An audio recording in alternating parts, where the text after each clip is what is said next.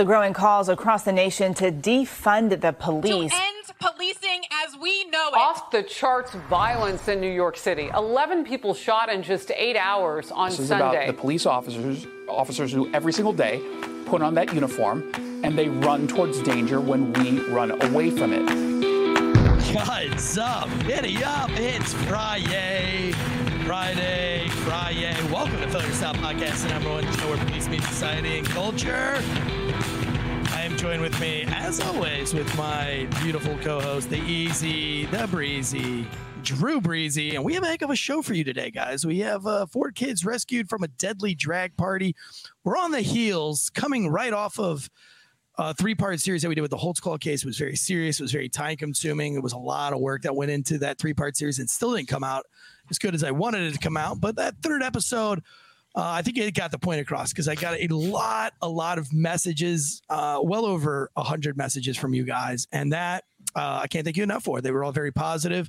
And it looks like that, I think the majority of folks, once they see the totality of evidence, might want to take a different look at this case, right? Like somebody should. It worked with Anad Saeed. Why couldn't it work for this guy? We didn't discuss the amount of feedback we got on this. That's the first I'm hearing from you that you got hundreds of messages, because I did too. I would say I definitely got 5s of messages, but they were all very impactful and very complimentary, especially to you. I forgot to tell you about that.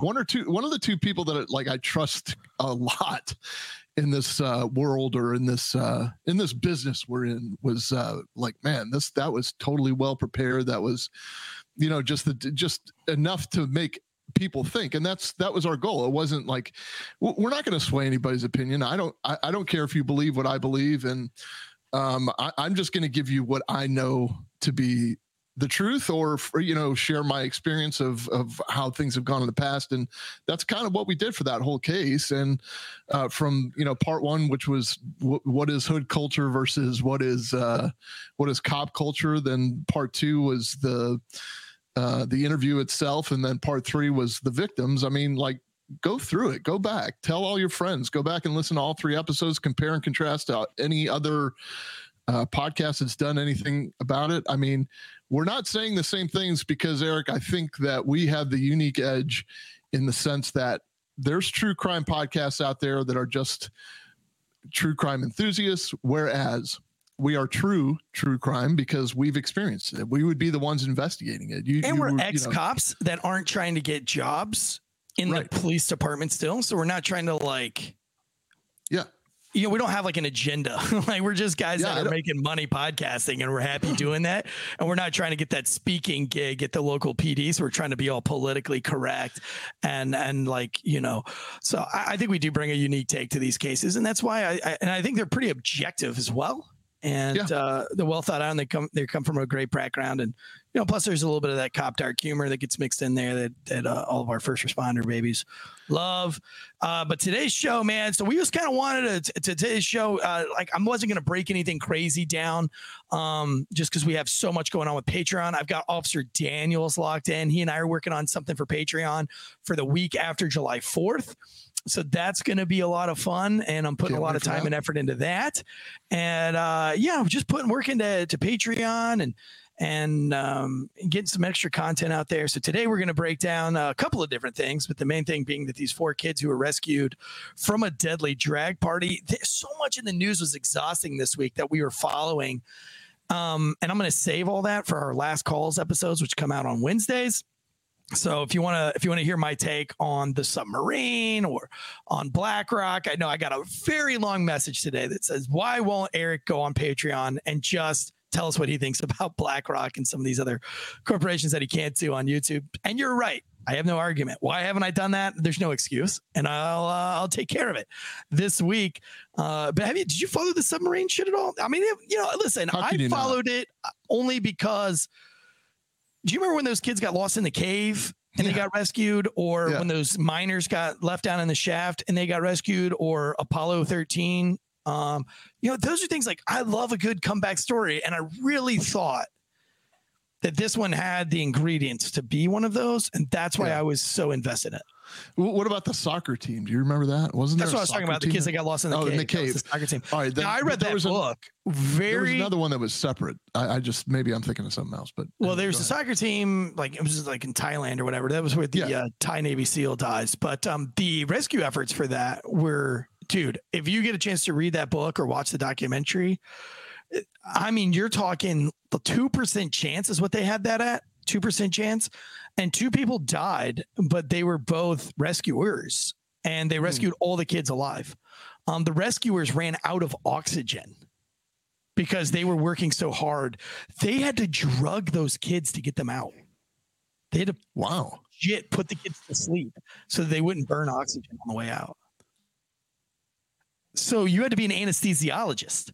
Like they had to get a crash course on anesthesiology so they could get each kid the right dose of shit to put them to sleep. It's pretty fantastic. They also pumped out like millions of gallons of water with pumps that were failing, and one pump was like on its. It was just a phenomenal story. I could do a whole Patreon episode on that story. Well, now it just sounds like you're rubbing it into the sub people, but it became part of internet lore and meme culture very quickly. It just kind of shows how dark and twisted our society has become because of the speed at which I don't know, dude. I think we always made those jokes. It's just now we get to see those jokes because I feel like even in the early 2000s, I was making these jokes in the locker room, and you were just kind of like with you and your buddy. You're like, "Oh shit, dude, that's fucking dark." It's just now we have an outlet to post it to the world. Well, but I think that there's an untapped audience that didn't hear that before. Now everybody hears it and everybody sees it. You know what I'm saying? Like, I guess you're right, because I watched a comedian tell a joke, and I guess this was a TikTok video, and he made a joke about the Titanic thing, and everybody started booing and throwing water at him as if they were like deeply offended by this. I'm like, dude, come on. Like, what's his name made jokes about 9/11 and it was a Netflix special. So who gives a shit? You know what I'm saying? Like, let's just let comedy be comedy. If you're there looking for something to get pissed off at, then don't go. Gilbert Gottfried actually, his joke about 9/11 was the birth of somebody yelling too soon. Little known fact. Wasn't the Kardashian, the dude that married the Kardashians? He made a whole bunch because his dad died in 9/11. He made lots of 9/11 jokes. What's his Davidson? Pete Davidson? Oh, did he marry a Kardashian? Yeah, his dad was a dated her. Right? Yeah. Yeah, but he died and he made some wicked jokes. Yeah, about 9/11. He did a whole movie, or he did a whole. a whole stand-up special, where he, at the end of it, what was it called? It was an acronym. It was like, something about. Oh, it was called SMD.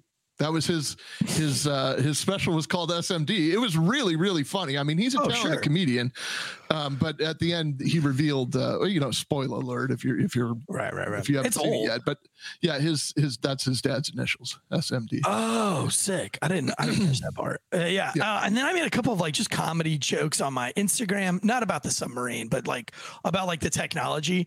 And I guess I tapped into a very leftist algorithm.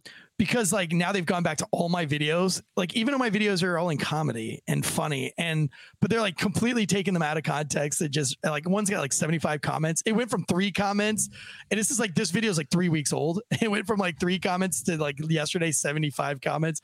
So, and it's like all these leftists just like, oh, this guy's just spreading fake news. Really, fake news? I'm literally making a joke about Shark Week and shark trackers, and that's fake news. Like, so they're not even watching the content; they're literally just commenting on it. So it's very. It is these algorithms that we're experiencing on Facebook, Instagram, Twitter, whatever, because one side is seeing only one side of the news, and the other side, whatever side you're on, is seeing only that side of the news. And I could tell you, like, I still have like Van Jones in my Instagram feed or whatever, and there are some like liberal broadcasters. Oh, dude, I've got like so many liberal shit in my Instagrams. Like I've got TMZ in my Instagram. I've got. But I can tell you too that when I see what he puts on there, sometimes I'm like, this is complete horseshit. And then I'll respond to it. So I can see why, your post probably landed. I think your topic was what, Joe Rogan or the that one didn't get as many as the Shark Tracker. Like I did a whole rant on like I just spent a whole week during Shark Week, like watching them track sharks all over the fucking globe. These sharks are like wrestling other sharks, killer whales, like all these things, and they never lose the track. One shark got eaten by a megalodon. And they track this thing that goes 10,000 feet deep, and it drops to temperatures of like 70 something degrees, and it washes up on shore. So anyway, my point is that all of these things happen, and they have the tracker, and they can tell you everything about the thing. But we don't have one of these shark trackers on the submarine. Not to say that these trackers only track when they're on the surface, right? But they give you data of what happened below the sea. What I'm saying is like, when they do lose a tracker because they got eaten by a megalodon, that shit's still floating around in the ocean, and they can recover it when it comes to the surface. They couldn't put one of these things on so that if it imploded, it would float to the surface, and then they could get all the data, or had a beacon, or whatever. An Apple AirTag. Yeah, and so then everybody in the chat, like everybody in the comments, were just like, "Oh, shows you how much this guy knows about shark trackers. He knows nothing about GPS. Fake news at its best." Like going on. It's so funny. Well, this gets back to my theory. I can't remember when you were talking about aircraft, but I just don't understand why we don't build the entire airplane out of the black box, because that's the first thing they go to. Somebody so you wrote that in a comment, or somebody put that in one of my comments, and somebody wrote like, boxes are not aerodynamic and cannot be drafted. They're also damn it, foiled again. There's no lift? Like, my favorite one though this week was on the thing. I did the whole Joe Rogan thing, which by the way is so phenomenal. If you haven't listened to the Joe Rogan episode, just shut this one off. You'll probably learn a lot more. I'm kidding. Don't shut this off. But with Robert Kennedy, Jr., it was phenomenal. And the guy brings a lot of evidence from a whole different perspective. And this Dr. Hotez, who's the big CDC vaccine guy, comes out and publicly shames Joe Rogan for Joe Rogan giving RFK Jr. a platform, which I think is very dangerous, because Biden won't even debate with RFK Jr. And I have a feeling that the reason why they don't want to give RFK a platform is because he's going to say they're going to have to assassinate another Kennedy, essentially. And they don't want to do that. They're like, God, we don't want to kill another Kennedy. Like, let's just not let this guy talk. But, Joe Rogan being one of the greatest interviewers of all time, right up there with Oprah or Howard Stern or and Diane Sawyer, just a great interviewer, gets people to talk. He says, I'll give you $100,000, which by the way, now it's up to $600,000. Oh, I thought it was more than that. I thought like Patrick Bet David. Sure, I'm sure it is. I thought it was over $1 million at this point. Yeah, last I looked, it was at $600K, which was like yesterday afternoon. And then I played Monopoly for like 5 hours yesterday. And my kids are ruthless with Monopoly too. So anyway, and then I got like shamed for being on my phone while playing Monopoly. So I was like, all right, you think I can't play Monopoly without looking at my phone? And I threw my phone, and then just to be funny, the board over. Yeah, I did. I chucked my phone, and I was like, "Fuck that phone!" And the kids were like, "Yeah." But anyway, so it was all right. So it's over $600,000, and the scientist says science isn't up for debate. And then everybody is like, "Yeah, you can't debate science." And I'm like, wait a minute. All right, so if we're not debating science, then a human being is a human being right when it gets into the belly. So then it's murder. Gotcha. Okay, so you can't be born gay, because the largest genetic sexuality study that's ever taken place in 2020 found that there is no evidence whatsoever that there is a gay gene, or that you can possibly be born gay, that a gay is a choice, according to science. You can't debate it. We should still be giving lobotomies, because science said that shit worked. Right, there are only two genders. Yeah, there's only two genders. So we can't debate the science. Also, the world being shaped like a hot dog versus a pancake versus the things. We're not going to debate that. Science shows that it's round. Or how about, are we not going to debate the fact that the Johnson & Johnson vaccine? Somebody debated it because they pulled that shit. Yeah. So it was, science is absolutely debatable, guys. Right. And by the way, the only gay jeans I know about are the Jordache you were wearing when we were at the meetup in Clayton. Hello, everybody. I'll be here all week. Speaking of which, Friday night is a big date night here at the Breezy Baxter household, because I will be taking my bride to the lovely Theo Vaughn tonight. Oh, sweet. You lucky son of a bitch. Dude, wait. I am so jealous. I know. I am so I didn't even know he was coming. I wish I was not saving for a new house, not in a cockroach neighborhood, because I would literally totally just closed buy. on a house like 2 weeks ago. Juan Adate. I closed on a house. Yeah, did you close on a house, or were you just lying to get out of work? You're like, yo, No, he didn't close. He was moving. Yeah. He was moving out That of his. wasn't 2 weeks ago either. I'm just playing with you. He was moving out of the locust-infested neighborhood he I lived was in. like, that was like a few months ago. It's like, yo, I can't work today. I'm closing on a house. Super stressful. Yeah. What are you talking about? Listen, again, we're not trying to steer you away from this podcast. I want you to listen to previous episodes. But if you don't listen to Theo Von, first of all, the dude is just. He's insanely funny. I mean, and he doesn't even mean to be half the time, I think, but he's insanely funny. But No, I think he's an actor. He could be. He could very well be. He's got just some of the best. Like, and a damn good oh my one. God! So at any rate, if his you mind is on another level of comedy. it is. It truly. But you know is. who Like, else is? What's that Matt Rolfe guy that everybody's falling in love with right now? Yeah, Rife or Matt Rife. Rife, He's. yeah. Oh man, I saw So a great funny. thing with him So the other day. But listen, if you go to the Theo Von episodes, find the one with the retired cop. He had just retired. He's just like you and me. He had just retired from an agency in California, like mid to late 40s, maybe early 50s. I actually DM'd the guy. I told him, man, what a fantastic job he did, and we exchanged some DMs. But Why didn't you get him on the show? I mean, it was kind of too soon at that point. Like, Let's go. Get him back. it's sloppy seconds. Yeah, I guarantee he'll do it. I mean, but he was he was a good interview, but Theo interviewing him is 10 times better because he's just asking the questions that really only Theo wants to know the answer to. But when he asked it, I want to know the answer to that too. Like, does he have a mustache? Like, those are things that are important to Theo. Man, I can't wait for tonight though. I'm going to watch The Rat King. Well, while you're excited to go to see Theo Von, I'm excited. Sarah Kelch is in the chats with us today. She's also a paid member. One of you guys out there, producer land, can you give Sarah Kelch a free membership to the Patreon account? You can't select people. You have to do it randomly, I think. Okay, well, can I somehow like pay for her month? She's like super chatted us like hundreds of dollars. I don't know. And she's been with us since like literally the day one. That would be a dead leg question. Okay, I'll get up with dead leg. Sarah, we're gonna hook you up. You've always been a faithful listener and follower, as well as some of the other guys. And guys, listen, Sarah Kelch doesn't have she doesn't have the money. Like whenever she super chats, I feel like literally that's her grocery budget for the week. Well, hold on, Eric. Let's be real, because she can buy one of those sticks for bird feed, and that'll cover her for about a month. Right? That's true. She only weighs like she's 80 pounds. So. Yeah, she's like 2'3". I mean, yeah, she's like 2'3". So yeah. Anyway, but no, we do appreciate you guys, and we notice everybody in the chats. David J always being here, being a banger. Falconator, Tactical dude is always Lumber Shelf. Cara D's. Interesting. Have you ever seen Cara D's? Someone named Cara D's wants me to take her to dinner before we go to Theo Von. Oh, it's that Cara. Damn. Yeah. Okay. And Cara Breezy. All right, cool. Well, anyway, guys, we're going to have a fun show today. Today's show is brought to you by ghostbed.com. I know what Drew's doing tonight after he takes old Cara D's to Theo Von concert.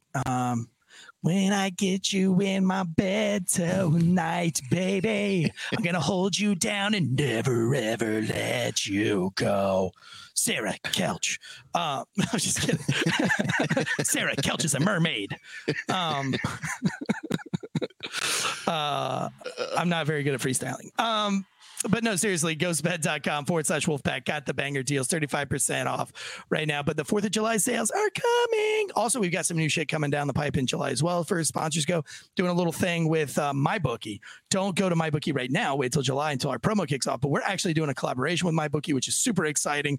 And there's 2 fights included in this little thing that we're doing with MyBookie. So get ready, Wolfpack.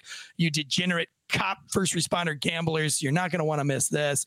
But Ghostbed, is all the rage. Get you that sleep. They support first responders. I always say that mental health starts with a good night's sleep, and GhostBed offers that good night's sleep with beds made in the good old US of A. US of A. More American than Theo Von's mullet. Listen, their 4th of July sales are always just like, they go up to like 55, 50% off, 60% off. There's some crazy sales. So you get you that GhostBed pillow, the cooling mattress, the adjustable base, the cooling sheets, that cooling technology, because it's going to be hot as shit on July 4th. But those things keep you cool while Drew and Theo Von keep you hard. Yep. What was our new show? Hard Dicks D's. with no chicks. With no chicks. Hard D's. Get you tickets to Hard Dicks with no chicks. Brought to you by Drew and Eric and GhostBed, where you can have a hard dick and not a single girl in sight to have it with. It's Speaking Pride of Month. Hard If you're dicks playing and this no in chicks, that brings us to the topic we're talking about. Yes. Speaking of hard dicks well, with it no doesn't bring chicks. We got 4 two kids. news stories I want to cover before we yeah. get to this. Hard dicks, chicks with dicks. I'm just trying to redirect Eric. I got you. Throw him off the track. Thank you. The first thing we want to talk about is the fact that a Louisville man was fatally shot because he was trying to carjack a car that undercover cops were sitting in. So this is 2 members of the Louisville Metro Police Department's fugitive unit. They were trying to find a man involved in a prior shooting. The armed carjacking suspect attempted to take their car. The report I saw on Louisville, the Louisville News, was the father saying, "Look, man, all he was trying to do was steal the car, and they murdered him. And I know stealing's bad, but it ain't worth murder." They have quite a different story, the officers that were in there, because they say, no, actually, he was trying to carjack us. During the attempted carjacking, one of the undercover officers fired and struck the perpetrator, and the suspect was subsequently Now, has this ever happened to you? Have you ever had this happen to you, and being undercover in a covert? Have you ever had somebody try to steal your car or rob you while you're in your covert? No, I've had people knock on the window and ask questions. I had one time somebody ask, it was the suspect, actually. He's like, "Hey, you're not one of them Chesters, are you? Chester the molester?" Like, not in this capacity. You're like, "How old are you?" Yeah, right.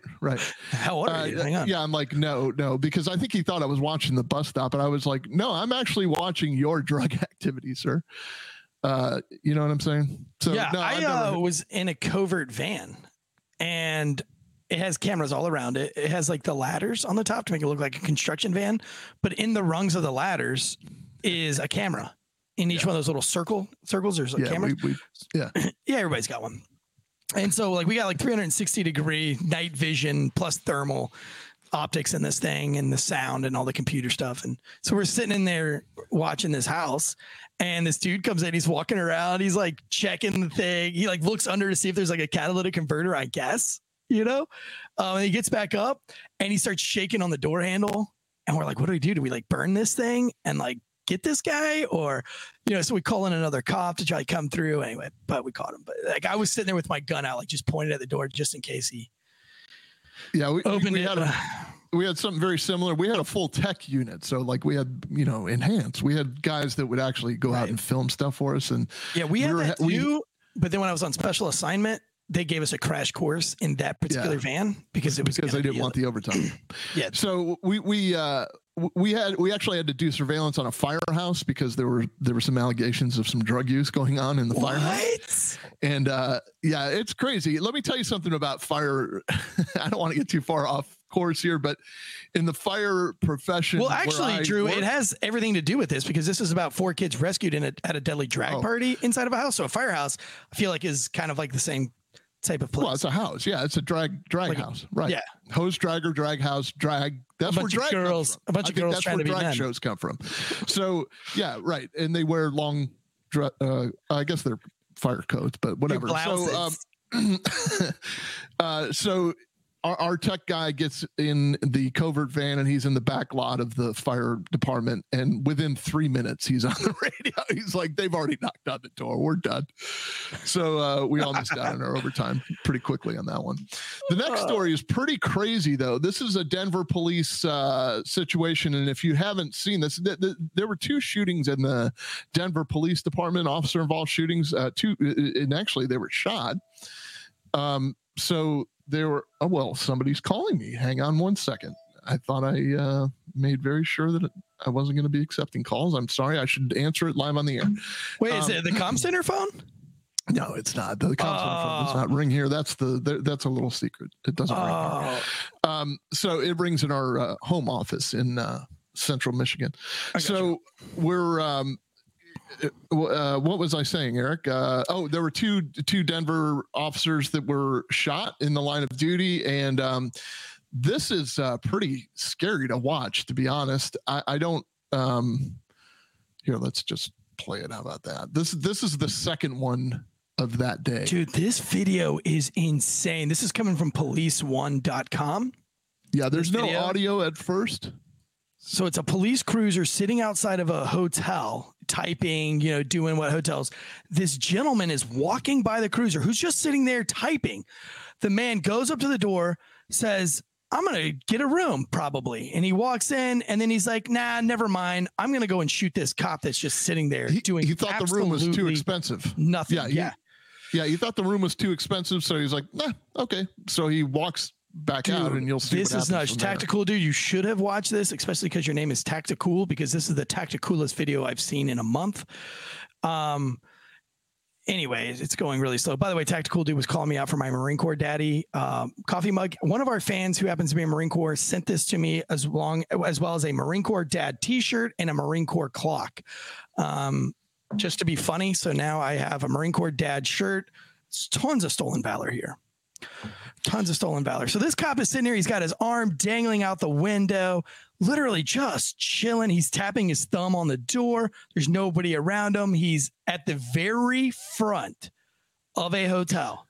This is you and me, Eric, though, like sitting in front of the hotel, like you're paying attention, but you're not. Look, his hand is dangling out the window. He's just probably checking his Instagram or doing whatever he's doing. And this guy, you can see, is exiting the hotel. He's probably not really thinking a whole lot about it. And then this happens. And he just pulls his gun out and starts freaking blasting the cop. The cop gets up, makes eye contact, dances around the car, gets in a perfect fighting stance, a warrior position here, and tracks him perfectly with his cannon, freaking laying down lead and puts this dude down. Shots fired. I'm hit. He says this, walks around, reloads, puts 2 more rounds in the dude, while maintaining a completely covered position. 260109. I'm hit. Suspect, I think, is down. 260109 shots fired. He moves to a new position of cover so that if the dude's not dead, he can't track him. He's completely reloaded and he's in a fighting stance, dripping blood all over the place, in a fighting stance, still ready for more. He's looking around for more. He's like checking corners. He's checking the door. He's checking his 6. This dude is a warrior. Yeah. If this doesn't get you jacked up to stay in the fight, I don't know what we're... I still got eyes on the suspect. I'm bleeding to death.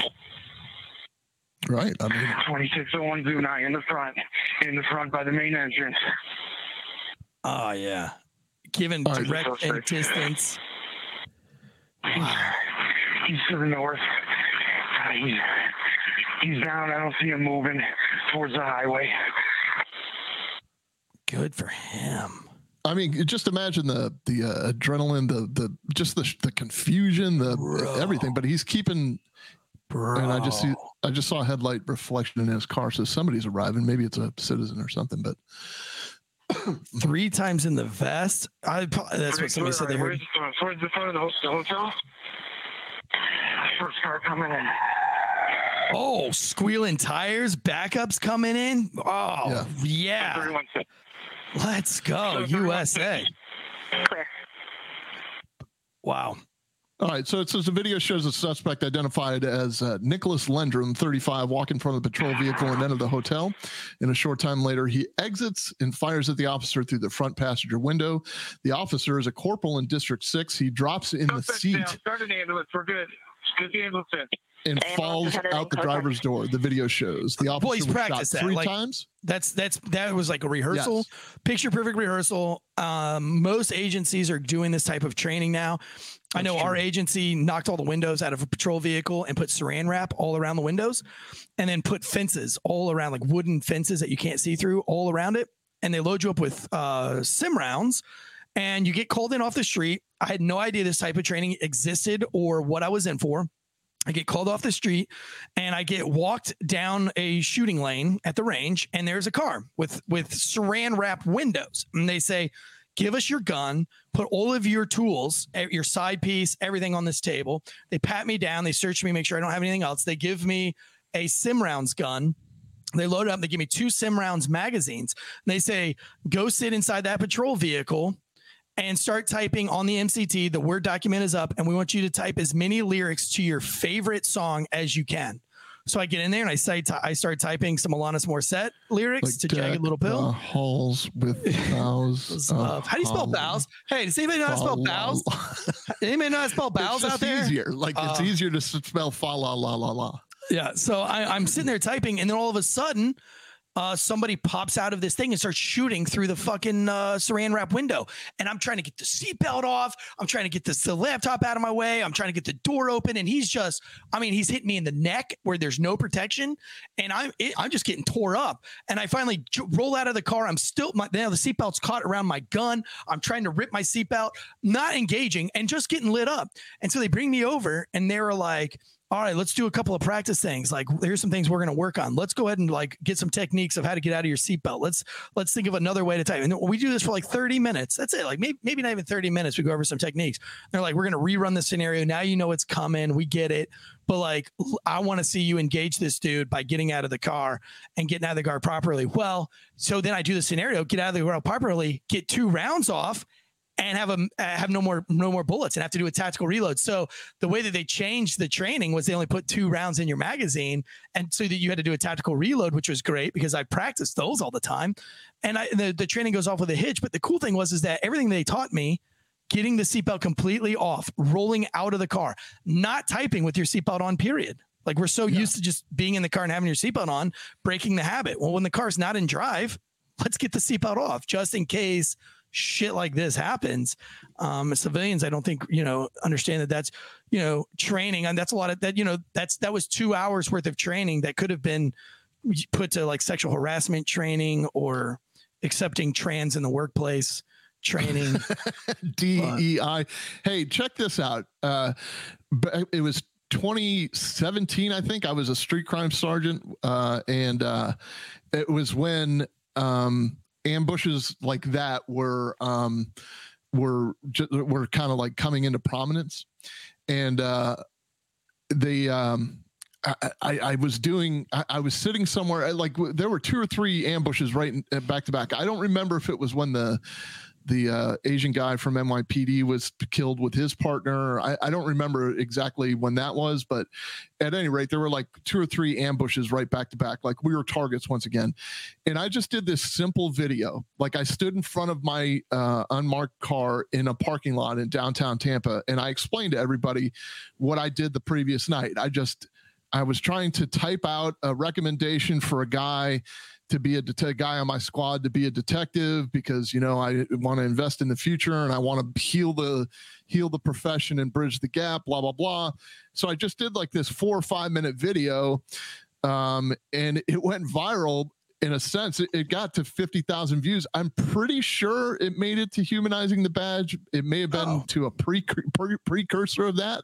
So, I mean, just a little like how history touched Drew Breezy before Drew Breezy was Drew Breezy. It was pretty popular on the cop pages. I know that, but so it ended up with like 50,000 views or something like that. That was my first kind of taste of the whole thing. It was, I'm telling you, it was from the heart, and it was just like, I got choked up at the end even talking about it, and we'll dig that up someday so you all can see what I look like as a baby-faced street crime sergeant.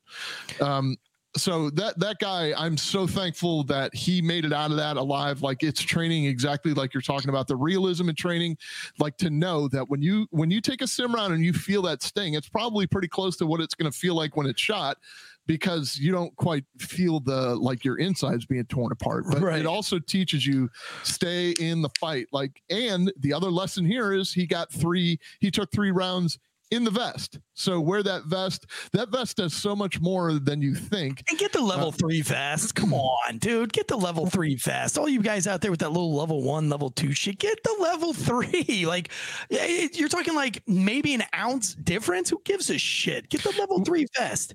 We had a deputy sheriff that was killed in the line of duty in a car crash, and God rest his soul. But his name was David Abella, and he was going quite fast. So please keep your speeds down. He hit a pole. The only thing that kept him alive as long as it did, though, was the fact that his vest was compacting all of his organs together. So that vest does more than protect you. You're more likely to be in a car crash on duty than you are to be shot. So that vest does 2 or 3 things. So just wear the vest. I mean, I didn't wear mine at the end of my career because I didn't really respond to stuff like that. Like I was there when the smoke settled, so to speak. Say the level 1s for like the detectives that are undercover, and like it's more dangerous for them to get burned than it is, But like if you're a street cop, dude, get you that level 3, man. It drives me nuts. State troopers like that level 1, level 2 because they still look good in their uniform, and that's what's more important. But that's okay because. But if you're a real street cop, I'm just kidding, troopers. I'm just kidding. I actually did have that conversation with a state trooper, though. I like tapped him. I was like, dude, you even wearing a vest? And he's like, yeah, of course I'm wearing a vest. I was like, what? Your shirt's super tight. I can't see your vest. He's like, it's a level 1. I was like, I get it. He's like, yeah, level 3 just looks too bulky. I'm like, what? You can't show off your abs with a level 3. So you can't show off your 6-pack. So, I think to be safe, just double up on the level 3. So it's kind of like wearing a level 6. So just wear 2 level 3 vests and nothing's getting through you. The wind's not even getting to you. Don't even worry about it. Except, And I did not wear my vest on the cruise. I see that Joseph Russo thinks that I did, but I did not. Nice, dude. But yeah, anyway, that was just a really great video, man. I'm glad we saw that one today because I'm instantly moto. Good for him, dude. Good for you, man. What an example. Like that should have been like all over the news, man. What a great example of that warrior mindset. I think right now they call it protector mindset. Dude, shut up, man. Yeah, shut up. I mean, there's like the reason why World War II dudes fucking shave their mohawks. Like it's like being a warrior is a thing. Being a warrior is being a protector. Like a real warrior is also a protector. You know what I'm saying? Like warrior mindset is always confused with like we're on the offensive, like we're warriors, we're going into battle and we're going to go kill people. But in actuality, a warrior mindset is that you can't kill me. Like I'm not going to die. Like I refuse to go out this way. That type of warrior mindset, and it gets neglected. The press loves to harp on this. Dave Grossman just wants people to kill people, and no, that's not the case. This guy walked out of a hotel, grabbed a gun out of his breast pocket and started opening fire on a guy just because he wears a uniform. And that's not a suicide by cop, by the way. That guy was shooting at him to kill him. And he was trying to get away. And he just wasn't good enough to get away. And the officer was thankfully trained better, or his instincts kicked in, or whatever. And that vest saved him. And, the Lord was looking over him, or whatever you believe. But that guy that wasn't like a suicide by cop like a lot of these shootings are. That was a straight up murder. He was attempting to murder that officer, and he got killed. Hey, it's Kaylee Cuoco for Priceline. Ready to go to your happy place for a happy price? Well, why didn't you say so? Just download the Priceline app right now and save up to 60% on hotels. So whether it's Cousin Kevin's Kazoo Concert in Kansas City, go Kevin, or Becky's Bachelorette Bash in Bermuda, you never have to miss a trip ever again. So download the Priceline app today. Your savings are waiting. Go to your happy place for a happy price. Go to your happy price, Priceline. Fuck him. Man, there's some big D energy right there. Like after you survive something like that, you know, and the other thing about that is when you survive something like that, I think oftentimes the police department wants you to be traumatized from it. Of course, you're going to be traumatized from it. That comes with traumatic experiences, right? Yes. But like, I think the difference in the military versus this is that the military would be like, fuck yeah, dude, you fucking lived. You fucking showed that dude what the fuck was up. You stayed in the fight. Like you'd be fist bumping. And like the trauma is like, it's kind of there, but you're more like, dude, that's the day I survived, man. That's the day that I put all my training, like I won. Like that is a trophy. Like the police department should roll out a ginormous trophy and say like, oh, homie, don't worry that you just killed somebody. You just survived the most ridiculous gun battle when all the odds were stacked against you. You had to react instead of act. You were on the defense instead of the offense. Like all the cards were stacked against you, and you came out and you did everything perfectly. You executed everything exactly the way that you needed to. And when you're like, when everything needed to be done correctly, you did it. Here's your trophy. Congratulations. But they won't do that. They'll just, they'll be like, they'll harp on the, well, we need to send you to a therapist, and we need to just, you just killed a man. And, well, all that's, we don't want to put you back on the street. I know it's a part, but like, I think it would be a lot better if they did both, right? Like, let's celebrate that you're alive. Let's celebrate the win. And then be like, yo, we're also going to give you a little bit of therapy, but like, don't forget at the end of the day, you're the winner here, man, and you should be very proud of yourself. But they don't. I would go with personal choice on that one. I'd leave it up to the officer because when you boil it, when you sift everything out, that was a murder attempt. So you may not want to celebrate the day that you killed somebody and that tried to murder you. Like you probably there might be a part of you that just like rewinds and wishes it never happened. You know what I mean? Yeah, but to cope with it, it happened. Deal with it. You won. I mean, there's no two ways about it. It happened and you lived, and put a positive spin on it. Man, there's plenty. There's a guy in Jacksonville. His name is Jared Reston, who survived a horrible like shooting incident in Jacksonville. He worked for the JSO, and he tells his story. If you ever get the chance to hear Jared Reston tell the story about, listen, that dude was a warrior from minute one. Like he was one of the ones that planted this thought in me. Hey, listen, your office is not going to send you to training. That doesn't mean you can't go to training. Sure. If you got to come out of a little bit of money out of your pocket to keep yourself alive, then do it. It's got nothing to do with your agency. It's got to do with your survival. So he was just a good guy, well-trained, well built, and you could tell well-disciplined, SWAT guy, the whole 9 yards. And he was working off duty at a mall, at a shopping mall. And it was just a stupid shoplifter that he chased down. And next thing you know, he's involved in this like near death incident where the guy, I believe the guy shot him a couple times. The round went out his leg and blew out the back of his butt. And I think it was like a Regency Mall. It was up there in, like outside of Atlantic Beach there or whatever it is, just whatever that is, that A1A or no, it's not A1A. It was like, at any rate, I don't know, Butler Boulevard or something. Yeah, Butler or something. It's the road that leads to the beach anyway. Sure. So, he's got a great presentation. I'm sure it's online somewhere. I'm sure he's been on a podcast or two. Take a listen to Jared Reston's story, and I'd love to get him on. You should get him on. We should. I mean, you'll hear about survival. Like, I love it. Yeah. Like my best friend that do this, I'm the godfather of his children. He was in a pretty bad shootout, but, and he, luckily he won, but now we have an Alive Day for him every year. We have an Alive Day. We celebrate the day that he was alive, the day that he won, the day that second birthday, he got in a gunfight within 3 feet and he won. Yeah. So we call it his Alive Day and we celebrate it. As such, we don't harp on the fact that he killed somebody. We celebrate the fact that he's alive because he's trained, because his mind was in the right spot, and he did a job well done.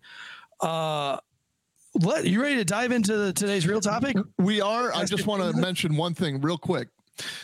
Eric mentioned at the beginning of our whole segment here that what we try to give you is objective and the truth and the perspective of street cop / administrator, whatever. But the bottom line is we're giving you the truth and we're trying to be objective about it. I know that became very controversial around the time of Uvalde because we were objective, whether we were doing it independently or in concert. Like you guys had your own show, you and Mike had your own show, and I was saying my own thing, but we essentially ended up saying the exact same thing. And I know that turned a lot of people off. I don't know if they've switched their opinions or whatever. I don't care. I still say that we were being objective and honest, and I still to this day, I have never taken anything down that I have said on the internet on that subject. And if anybody wants to talk about it at another time, we can do that. That being said, we lost a chunk of the audience doing that. And then there was this other little technical glitch that made us lose another sect of the audience, and that's called the RSS feed. And I don't want to get too technical on you, but a lot of people just automatically download our show into their phone. Well, when we switch providers, your old RSS feed is probably still on your phone, so it's not automatically downloading the show. You're probably having to go to our show and just listen to it individually. I can tell you right now, as an open plea, it helps us tremendously if you update your RSS feed or you update the feed on Apple Podcast, on Spotify, wherever you listen to it, and try to pull our feed off of whatever's giving it to you, because that's how people measure us. That's how the people that sell our advertisers, that's how we keep the lights on. That's how we bring you the quality content. That's how we're measured. We're measured in downloads, and our downloads are suffering significantly. We're trying to give you the best content, and we won't let the truth the truth is not going to let that suffer. So if it's just a matter of we need to be better, then we'll get better. That's fine. Yeah, I mean we're up 26%, but like that we're up 26%, but that's down. We usually climb higher than that. Yeah. But we're still up 26%, even though we switched from Podbean to Megaphone. But in the process of that, we lost a lot of automatic downloads. So all he's saying to do is go to iTunes or Spotify and hit that automatic download button for us. Leave us a rating and review on Spotify or iTunes. It helps us jump up in the algorithm. And that's what frankly, that's like the people who pay us to do this show, GhostBed, Manscaped, Stamps.com. If you have your own small business, go to Stamps.com/Wolfpack. Please give Stamps.com look. We use Stamps.com religiously around here, but we also have people like Ripback and Outbound Beef Jerky that send us free stuff from time to time, but it all goes on download basis. So for our big sponsors, GhostBed, Manscaped, Stamps.com, go there and give us a download, give us a 5-star rating and review. And even more importantly, buy their products. Buy their products. I almost sold a GhostBed at dinner the other night with my new father-in-law. Just go and lay him down in yours. Lay with him. Yeah, I don't want to tell the secret that I don't have a GhostBed. I have a spirit bed. What? It's like a Wish.com thing. Let's get you a GhostBed. No, we're comfortable. We have a very nice mattress. No. We'll fix it. Well used. We'll fix it. We'll fix it. Maybe you know what I mean. We'll fix it for you. I failed. Listen, if Mike the Cop's got one, I got one. All the Ross Patterson, Jesse Wiseman, and you should. Okay, so here we go. 4 kids rescued from a deadly drag party. This is a story that nightmares are made of. I know that as a police officer, when I first started this show, I had a rant about 2 years ago on CPS. Now, one of my best friends works for Child Protective Services, and we talk a lot. And so I don't shit on them as much. But Child Protective Service never did anything for me. Child Protective Service was always kind of anti-police where I was at in Raleigh, North Carolina. It felt like it was us versus Child Protective. It seems like we would find a home that had no business raising any type of children, and the children wanted to be gone from the home, and CPS would not take them. But they would spend all their time trying to take it from the great foster parents that maybe their bathtub water was too hot. And so they had to take the kids from the home until they lowered the temperature of the hot water heater. Or, maybe mom and dad were going through something and the kids didn't want to leave. It was always the kids that didn't want to leave the home that CPS was like hell-bent on taking. And the kids that wanted to leave the home and needed to leave the home, CPS was like, oh no, they're fine. They'll be okay. And we all know those types of houses. As a matter of fact, one house, I conducted 4 different search warrants, or I didn't write the search warrants. I was just a part of the search warrant, as in I was one of the searchers, or I was the crime scene recorder, or I was on the perimeter, but it was all at one house. And this house was ruled by gang members and a single mother.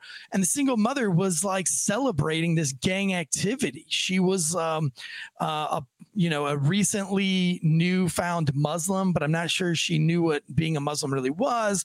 And so she was just complete, like, almost like an anarchist, and she relished in the fact that her kids were running the streets early in the mornings, and she allowed lots of girls who were all under the age of 18. Of course, these men, these boys, whatever, they were all 16, 15 too. But, this house was known in the neighborhood as like, this is where girls go to have sex with their boyfriends. This is where they go to lose their virginities after school. This is where they go to smoke pot, do different drugs in this house, because the mom doesn't care. There was human feces. All the toilets were clogged. The walls were almost black because of all the smoke and cigarettes that were going on inside. The windows were broken. The heating and AC, the heater worked, but the air conditioner did not. So the house was always hot. There were people who were defecating upstairs. It just, the house stunk of stale beer, shit, piss. It was fucking awful. And the mother would never do anything about it. And there were drive-by shootings at this house.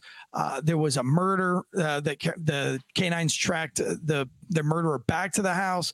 There were some drug packages that were intercepted from Drugs and Vice at this house. So, I mean, the house is just completely a bad place. And while I was inside this house, the one boy recognized that I had been there for all of these search warrants and all of these events. And he says, man, you're always here harassing us. You must really hate us.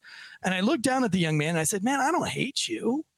I think you're disgusting, but I don't hate you. And the mom was like, what you mean I'm disgusting? I was like, ma'am, there are dildos. There's a dildo in your hallway. There's a dong, a white flesh, dick colored ball dong just in the hallway. Why is it just sitting in the hallway? There's almost sex toys in the open in every single room. Every single room it looks like a hoarder has been in it. Your bathrooms upstairs are so overclogged that people are just now pissing anywhere they want to up there. It looks like somebody's shit in your sink. There's flies and bugs everywhere. Well, I ended up getting reprimanded and written up for saying that the house was disgusting.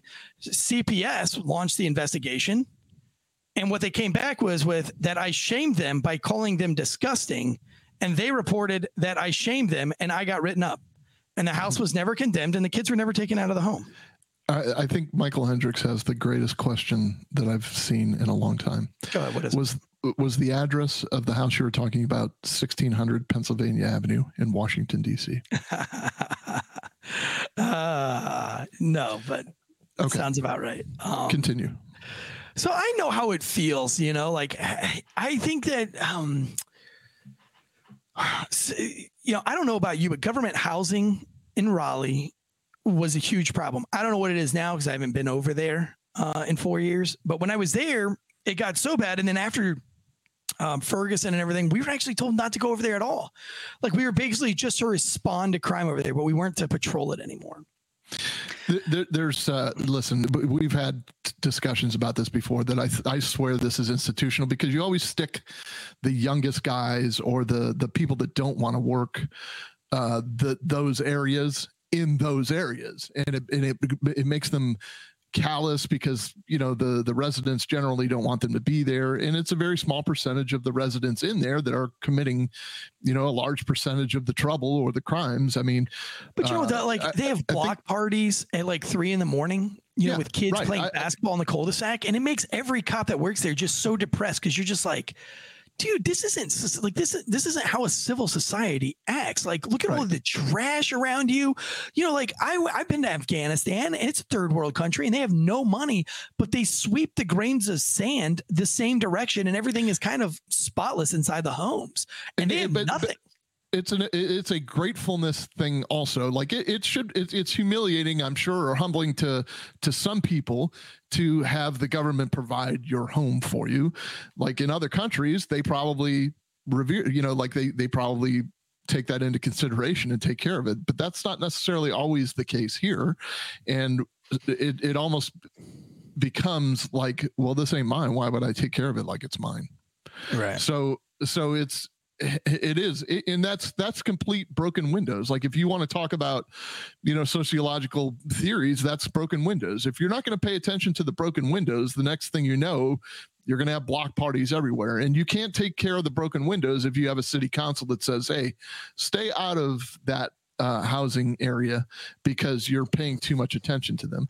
Listen, if there are 10 plumbers on a 10-foot line of a water line, and you can put them at every foot, right? And when one springs a leak, he just kind of steps forward and stops the leak. But if there are 5 leaks, that dude's only got 2 hands. You're going to pull plumbers from other areas that are already strong. So when you've got 6 or 7 police officers patrolling a 5-block area, it's because there's a lot of leaks. It's not because the water's bad. It's because there are a lot of leaks, and there's a reason for them to be in there. It's not because they just want to proactively be in there to create leaks. It's the other way around. That's always been my take. I used to beg to put me over there in the low income housing, the government housing sector. Yeah. Because I thought like I can fix the I will bring you 911 calls. There's more 911 calls generated in the low income housing area of Raleigh than probably anywhere else in the entire city. So people want the cops to be there. So let's be there. If they want us, if they're calling us this much, it's because they want us and they need us to be there, or else they wouldn't call us to be there. But because we just neglect to go over there at all, it just gets crazier and crazier. And it looks like it's the same way in Boston, because this story really hit me hard because I can relate to the story, and I know how depressing it is when you go into government housing and it's gross, and it doesn't have to be gross. They didn't start out gross. They started out as nice bricks homes. They were made that way by the ungrateful people who live there. And listen, I've been on there on Christmas Day when you see, who gets more presents than my kids on Christmas Day? A lot of these kids, and that thing, because all the churches, everybody, they're getting brand new Xbox, flat screens. Listen, when you go into low income housing, when you go into the government housing, they'll have a deep freezer, flat screen in every single television, a flat screen television in every single bedroom. They don't do any laundry, so there's just bags of brand new clothes because they get their clothes for free or at a huge discount. They're using food stamps for their food, so they've got lobsters and steaks and everything like that. But then we parade around like they have nothing, and it's so bad. And look at where they live. And it's like, no, they have all the ingredients to have a next to normal life, or at least enough to get them on the path that they need to go. Or if they can't get on that path, they can at least live pretty damn comfortably for not having anything. But instead, they choose to live in squalor. It's things as easy as just going and doing your laundry. I'm sorry. This is exactly where I say, because this inflames me all the time. This is exactly where I say that there is such a thing as being so anti-racist that you've become racist. In other words, when you start making these assumptions that people cannot pull themselves up by their bootstraps, that they need government intervention, they need government dependence, and just like you go into a government subsidized home, and the flat screen TV they have barely fits on the wall because it's so the room big. Isn't that big, right? And it's not even a how dare you moment. It's just kind of like, come on, guys. It's unreasonable.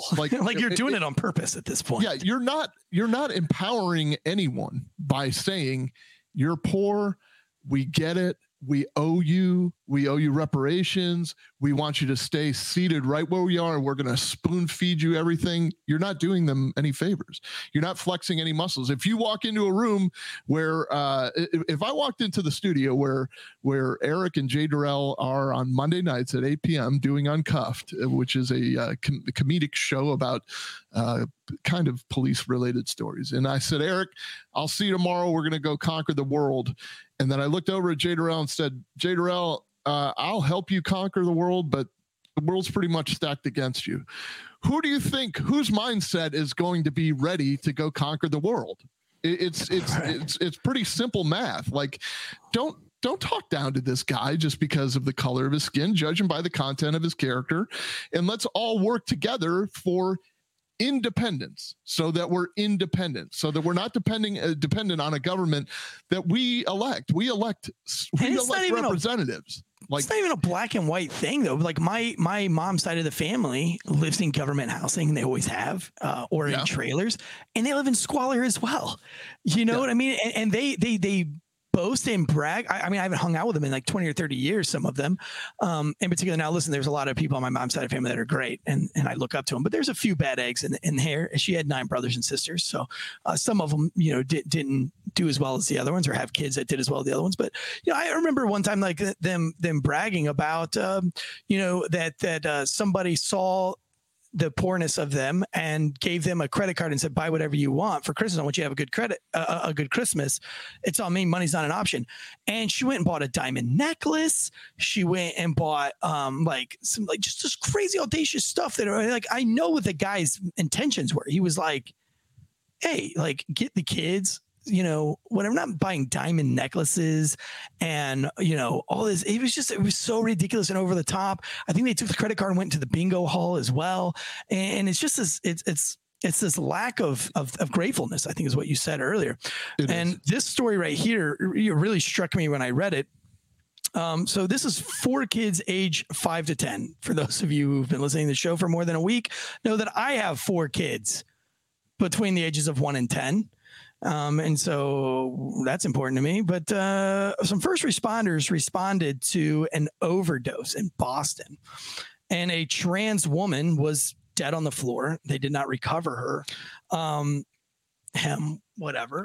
Heart attack, actually, is what they responded to, a cardiac arrest. Right, but it turned out to be an overdose, but it was a cardiac arrest. Right. And when they got there, of course, this is government housing, and it was completely squalid. Aroma of shit and piss everywhere, as we know. We've been in these places. Sex toys in the open, drugs everywhere. In the open, booze in the open, a dead woman on the floor. It's a party. There's like 4 or 5 trans folks here. Was it a dead woman, Eric? I'm not even trans woman. Trans woman. So it was a man. I'm not taking. These were all men dressed as women. They were all men dressed in drag, is what the articles allude to. Now, it depends on which article you read. This one's coming from the Daily Mail UK. They're the only ones that really come out and say trans. Everyone else says that men who appear to be women. You know, I don't know why they just didn't want to use trans in the in the because they don't want to take on that 1% of the United States who for some reason has 99% who has a lock on 99% of okay, so I was the words we can use. Misspoken. There were 6 adults, men that were dressed as women inside. So it was more than 4 or 5. It was 6. They were uncooperative. And I always love this when you go to one of these drug houses. I call them drug houses, and they are all the same. These are party houses in the inner cities, typically. And it's all about the drug use. It's all about the sex. It's all about the partying. That's why everybody, you know, even not just trans, but like any of these, what do you guys call them? We call them liquor houses. What do y'all call them? I don't. Do you call them liquor houses? I mean, like, y'all don't call them liquor houses. They're like liquor houses where you pay to party in them, and you pay to be a part of these parties, but it's all about the sex. All the women are wearing corsets, and you know, it's just, you know, definitely not a place for kids. Is your studio a liquor house after shows? No, because I don't charge people to come to it. It's just a free orgy. It does say when the Boston Herald, by the way, says when they arrived, firefighters found, quote, drugs, alcohol, and sex toys all around the apartment. And he said the Boston Fire Department incident report said 6 other adults who appeared to be male were seen in the apartment. Sources tell the Herald the men were dressed in drag. Right. And just like you said, they're being uncooperative. Yeah. And by the way, I'm sorry, go ahead. No, go. I was just saying they moved to the back of the house. Everybody's acting very strange, and they find 4 children being hid by another drag queen. Adult. Yeah. In a bathroom. By the way, they swore up and down there were no kids in there. They swore that there was nobody else in there too. Right. Okay. There's nobody else in here. There's nobody else in here. And they're like, what are you talking about? There's nobody else in here. Like, we're going to search around just to make sure, and it, because how the people, like when you go into these drug houses, these liquor houses, when there's somebody in there because everybody's like, oh, hey, this is it. Yeah. Just a heart attack. Nothing's going on here. It's not a party. No. We are all just some friends spending that. There's nobody else here. We wouldn't have anybody else here. And you're like, okay, so there's like nobody else here. No kids. No. The kids. Like we would never, there would never be kids here. And you're just kind of like, yeah. That's just a massager. Yeah. You're looking at a massager. Don't, I wouldn't touch it if I were you, but that's just a massager. Yeah. So the kids seem to be scared. Now, they're not going to make any more news out of this because these aren't the kinds of things that make the news. But my first question is what have we done to see what kind of sexual abuse has happened to these kids? Right. Well, and I'm sure there have, but they're not going to come out with that. That's fine. Like, they definitely make sure that they pry the unsanitary conditions into the conversation, into the article. DCF did take custody of all 4 children. So it leaves the reader to believe that they were taken into custody because of unsanitary conditions. Yes. They don't address any other part of this because you know how this is the climate in America. You have one side who's like, why do you have to have drag kids reading in libraries to kids? Like, what is the point of that? It doesn't even make sense. And then the other part of America, the liberal ladies at the coffee meeting saying it's not even happening. It's not even happening. It's just they have one instance and it's not even happening. But it's happening. It's happening everywhere. It's like, I follow some of these accounts on Instagram where especially this one lady here in Hillsborough County who talks about like intelligently, why are we pushing these pornographic books in the libraries? This has got nothing to do with like sexuality or discovering yourself or whatever. And this is for 10 and 11-year-olds. And it's just a typical, like, you go to read a paragraph and then the school board shuts you down and all that.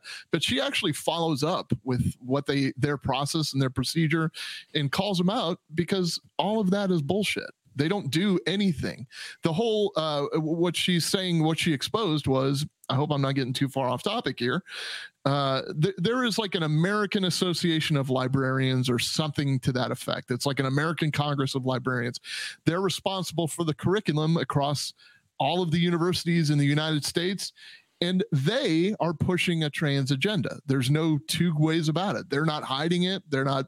So your media specialist in your school has been trained by people who are pushing this agenda. So it's not just about like, well, you should be exposing kids to gay, everybody deserves a place in this. No, they're talking about specifically trans people, and that this should be like drag queens reading library books to children. And for what? What are you doing? What socially thing are you doing to grow children just by getting drag queens to read to them? I always question how teachers listen. If you had a kid that was bulimic, okay, on a special diet, it was medically bulimic, like for a reason, like just threw up every ounce of food that they got, and you nurtured them, you quit your job, Eric, to nurture this child to the point where they're not at starvation, where they're just getting nutrients in their body, and you send them to school. Does the teacher have the right to say, this kid looks too skinny, I think I'm going to start feeding him candy. I think I'm going to start feeding him Devil Dogs and Twinkies. I want him to get a little bit fatter. Dude, it's crazy though. Like you bring that as a point. But like people see my kids and just assume that we don't allow them to have anything. And so they take pride in being like, you want a Monster Energy drink? Don't worry. Like, no, don't. And you're like, what are you talking about? Like, I'm not taking something away from my kids by not allowing them to have Monster Energy drinks. What I'm doing is saving them.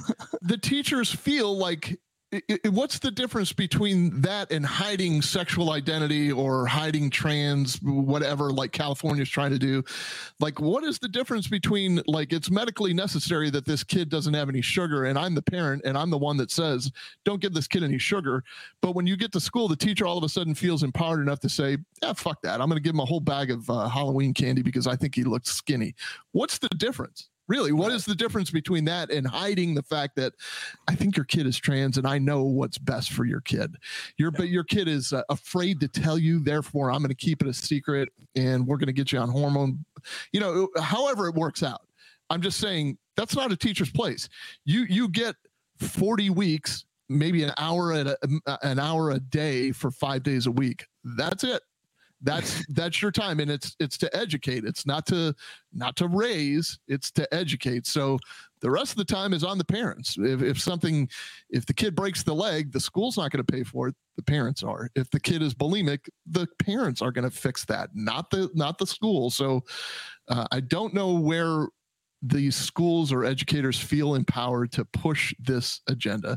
And here we go in public housing.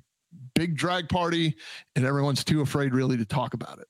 Except the Daily Mail in UK. They're the only ones that cover it pretty blatantly. I'm not saying nobody's talking about it. I think talk about that part of it. Right. Like, no, yeah, I'm saying like it really nobody is talking about. Like, if you just look at all the other articles and all the other headlines, none of them talk about being transgender. None of them talk about the sex toys. Like it's normal. Yeah. Like it's just a squalor thing. And really, like, they're like, we need to do a better job at inspecting our government housings. Now you need to do a better job. Like, what are you talking about? You guys have like I don't know. But Greg has a great point in the chat. He says everyone knows librarians are sexual deviants. Now, Greg, I almost said that, but I didn't want to interrupt Drew. But I almost said that. And it's true because every show, Parks and Rec. I'm sorry, but did you say librarians? Librarians. They're from Liberia. Yeah, sorry, I just had to throw that in there.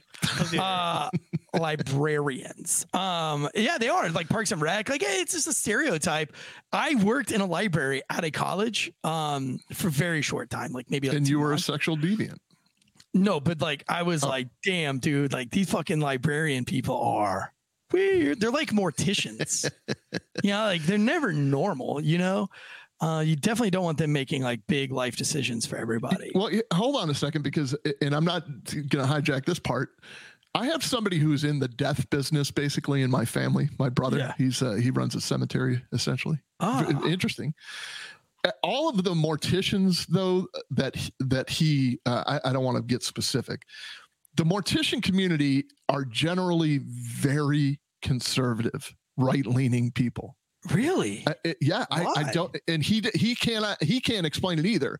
I think it might be just like a left brain, right brain thing, but he's like, they're all just like you, basically, is what he says. They're all just a bunch of wacky conspiracy theorists, is what he thinks we are. But he's like, they're all just like you. They're all very right-leaning conservative people, and for some reason, that's what the mortician community is. I don't know why. I mean, maybe that's unscientific of his maybe it's just people around him. But anyway, go ahead. I know that Cupcakes and Cameos is new to our chats as of like a couple of weeks ago. And listen, I misspeak all the time because I am a C student at best. It's on my resume. Like I put on my resume when it says like tell us something about yourself, I put C student at best, passionate lover.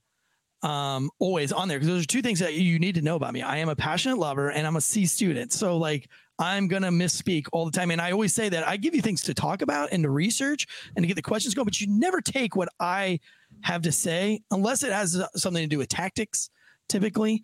Or like maybe the psychology of what a cop's thinking when he's thinking it, because I'm pretty good at that stuff because I've been around it for a very long time. But yeah, please don't take, anything I say, even when you read my book, like it's definitely. His Instagram bio literally says former librarian. It also says that he's very, very fertile. So just the fact that he had this conversation with you, Cupcakes and Cameos, I would definitely get pregnancy tested. Dude, you're so pregnant right now. You have no idea. I think I'm pregnant. You should be. As much as we've been, I passed on some other diseases to you. Yeah, you have. I gave you the COVIDs. Yeah. So anyway, this story though is much more than just kids being raised in filth, which one, we should have always been concerned with that. But now the only reason that they care about these kids was because they want to hide the fact that this was a trans sex party and that there were 4 kids involved in it, because they don't want that to make news. They don't want conservatives to get a hold of that and exploit it, as they probably would. But the funny thing is, I really don't think that if there was no trans, if there wasn't a hint of sexual abuse, I don't think DPS or Child Protective Services, CPS, would have done anything about this, because I've been in thousands of these homes that have been in squalor and smelled like piss and shit, and CPS will not do a damn thing about it. They won't do anything about it. Well, they'll give them the opportunity to clean it. I mean, here's the other thing to think about too is, like, I don't think you're saying this. I'm not going to put words in your mouth. I'm definitely not saying this. I'm not saying a trans person can't raise a child. No. I'm not saying a gay couple can't raise a child. Like, it's got nothing to do with that. But when you add 2 and 2 in this story, which is what I agree, there's a lot of conjecture, but they're making you focus on the unsanitary part. And if you listen to what Eric is saying, they don't take kids out of unsanitary places all the time.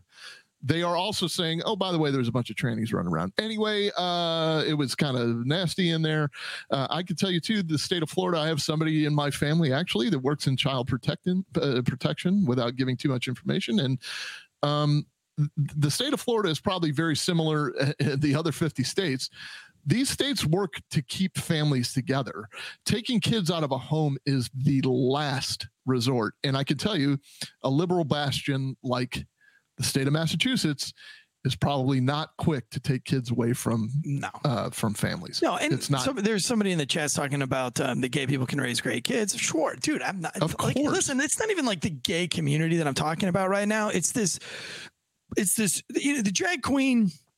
It might be kind of like a nemesis, really, because, like, I think they do way more harm for any kind of alternative culture than anybody else, because, the gays keep the gays, they keep their gay shit to themselves. Like, it's, like, my gay friends are they're everybody else. Their relationship's kind of the same as everybody else's, it's these ones that are overtly over the top that are trying to bring the sexuality, the sexual part of it to the forefront. And these transgenders do a great job of that because, listen, Rocky Horror Picture Show is so much fun. It's fun. I've dressed up in drag for there's pictures on the internet of me doing it. I dress up as Frankenfurter more than once to go to these things. And it's great. Would I ever allow children to see me like that? Would I ever go out before a reasonable time for children to be out dressed like that? Absolutely not. That is an adult thing. That is an adult program. And it's all about sex and a deviant sort of sex, and there is no place for children at all whatsoever. And I think right now the big problem is that we're trying to put this sexuality in front of kids instead of keeping it in the adulthoods. And the transgender community seems to be, or the drag queen community seems to be the ones that are so desperate to get this out in front of kids. It's so desperate to put these kinds of things in parades. If the gay parade wants to be taken seriously, they wouldn't have anything sexual about it. They wouldn't be having dicks on their heads and vaginas on their heads. They would just be marching in some kind of solidarity. Also, they wouldn't go after a rainbow flag of a religious symbol and try to start a war, with the whole gay pride thing, because that was all in mockery of Christianity. And, and that's just going to fuel the fire. And another point, I went to Starbucks yesterday on college campus to grab some coffee. And I mean, there were gay pride flags on the register, gay pride flags on the way in. The whole border was gay pride flags. There was a gay pride flag on the door. There were gay pride flags, little tiny ones, leading on the sidewalk up into the place. But I've gone to that Starbucks a million times. I've never seen American flags like on Memorial Day or Veterans Day. So it's just like this completely look at me, let's draw attention. You're trying to be an asshole about the whole thing. You're trying to make other people angry about it. Has nothing to do with bigotry. It has everything to do with you're an immature child who's just trying to get attention. And the rest of the country, frankly, is kind of tired of it. And hanging that thing at the White House is not offensive because of gay people. It's not. It's got nothing to do with that. It's got to do with an administration that's pushing this agenda, because that's not a state flag. That's not like the U.S. flag has like code and honor and tradition and military drill and ceremony stuff behind it. Any state flag has that same kind of honor and tradition. This is just some made up wacky, like, okay, rainbows represent this and pink and blue represents trans. And then you made it into a flag, and now you're sticking it on the nation's capital or the nation's, main house that we all own. So it doesn't represent all of us. Like it's what you're saying when you put that up is like, we're kind of Americans. We're mainly focused on this. How about you mainly focus on Americans? Or how about you mainly focus on America, not on a invented flag? Like people get all twisted and angry over the thin blue line flag. That somehow that was like an an answer to Black Lives Matter. That flag's been around forever and ever, and it's not an official flag. It's not meant to be. It's something you put on your car so that you let other law enforcement officers know secretly that you're a cop. Don't pull me over. Right. And that's what it really was for. Like, honestly. It tracks burglars. And then the firefighters were like, well, we want one too. And then the EMS was like, oh yeah. And then the dispatchers were like, well, we want one. And then the military was like, we want one. And then the Air Force was like, we want one. And like now it's like, it's like the Punisher skull. Like that was only for like Ranger Regiment and like a couple of special operations teams. And then like somehow that became like, the big fat fucking airsoft warrior. It's just like way out of Timoni. Way out of if Corinne Jean-Pierre wants to fly that flag on her house, congratulations, have at it. Don't put it on the people's house. There's like one house in a neighborhood. I was driving through the neighborhoods yesterday, and it's like all these houses, maybe some of them might have had like the little gay flag hanging. I mean, like an American flag, like hanging from their porch, right? Maybe one of them had a thin blue line flag hanging from their porch. And then you get to like the gay house, and it's like the gay pride flag, the fucking pride flag, like all up and down the driveway, like the big giant symbol outside that says like, we accept everybody in our house, no matter of race, creed, or color. This is a safe house, which, yeah, okay, bitch. Like, we'll see how safe it is when somebody really comes knocking on your door. You're not letting them in. I guarantee that's the You're the first one to call 911. It's so arrogant. That's the arrogance of the whole thing. It's saying that you assume that my house is not safe. Anybody that comes and knocks on my door is probably going to get entry, to the point that Miss Caradiz is, insanely angry at, me interacting with anybody at the front door. Like it's just to say, just because, you're acting with open arms and Black Lives Matter, that's telling me that you think Black lives don't matter to me, or that I'm not open and accepting, and you're full of shit. You don't know what you're talking about, one. And two, most of the gay people that I either follow, associate with, talk to, follow on social media or whatever, they're done with this pride flag. They're done with this Pride Week, or Pride Month. They're done with all of it. They just want to exist. Just like, hey, leave us alone. We're not out there fucking in the middle of the street unless it's a pride parade. But, just leave us alone. But now it's turned into something completely different. It has turned into, you're going to look this and you're going to accept them. I said we're gay this month. Yeah. Oh, yeah. Come over here and two dudes, hard dicks with no chicks. You know what we need we need to have more pride in, and we need to have a parade. We need to have a mermaid parade. Oh, definitely. And all the mermaids just flop down the street because there's no water, and they're just like fish out of water. Get it? Fish out of water. I always said I was going to do write a book or do a whole documentary on pirate appropriation, like for Gasparilla, like how offensive it is. Like, I have pirates in my roots, and you're taking this is offensive that you would, you're making a mockery out of pirates, and show kids at school with the little iPad. Well, I've always thought that, like, do you know how many women were raped by pirates? Right. Like, seriously, that's what they fucking do. Loot and rape. Like, that's where that term comes from. Loot and rape. Like, and that's pillage. Their thing. And we love to honor them. Do you mean last year at Gasparilla? Because that happens too. I'm telling you. For sure. I've been to Gasparilla a few times. I've worked a few of them. By the way, I think it's bullshit. Like I stopped going when they stopped allowing the tits to come out, and they like made it a kid-friendly event.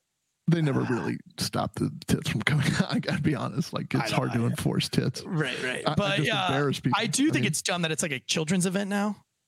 Well, there's a separate children's parade, but yeah, it is mainly a children's event. And, you know, the family event. It really is like, if you don't know what Gasparilla is, it's kind of like the Mardi Gras of Tampa, and it's just it's like a couple 100,000 people that gather on this Bayshore Boulevard, which is supposed to be a degenerate fest. You know what I mean? It's supposed to be like drink really like a pirate, show us your tits, throw beads, get fucking blackout drunk, and now it's like that's exactly what it is. No, it still is. Oh, it's still that way. Still, I mean, I win. I've gone a few times. It's a little more 2009, 2010 was my last one, and I was just kind of like, oh, why are there so many kids here? Like, this is weird. I didn't have kids yet, because but I was beads. Like, what the fuck, man? Why are there kids at this festival? This is like, I came here to see tits. I don't want to see tits in front of like, you know, Aiden and Caden. Yeah, that's over there. Weird. Yeah. Right. That's if we're gonna do that, we'll go to South Boston to the parties in the housing unit. Yeah, well, I hope you guys enjoyed our breakdown. It's a little bit loosier-goosier than normal. I'm sorry we didn't break down something in crazy breakdown fashion, but just coming off that Holtzclaw 3 weeks, we needed a little break to get our minds right onto the next case that we'll be breaking down. And we'll let you know this week what that case is going to be. So we're still working on trying to get maybe some detectives on. Tell us what the next case. So we'll fill you guys in. We got the 1-year anniversary of Night Shift coming up, and lots of other stuff coming down the pipeline. And so get ready. Until next time, from myself and the easy, the breezy, the beautiful Drew Breezy, guns up and giddy up. All right.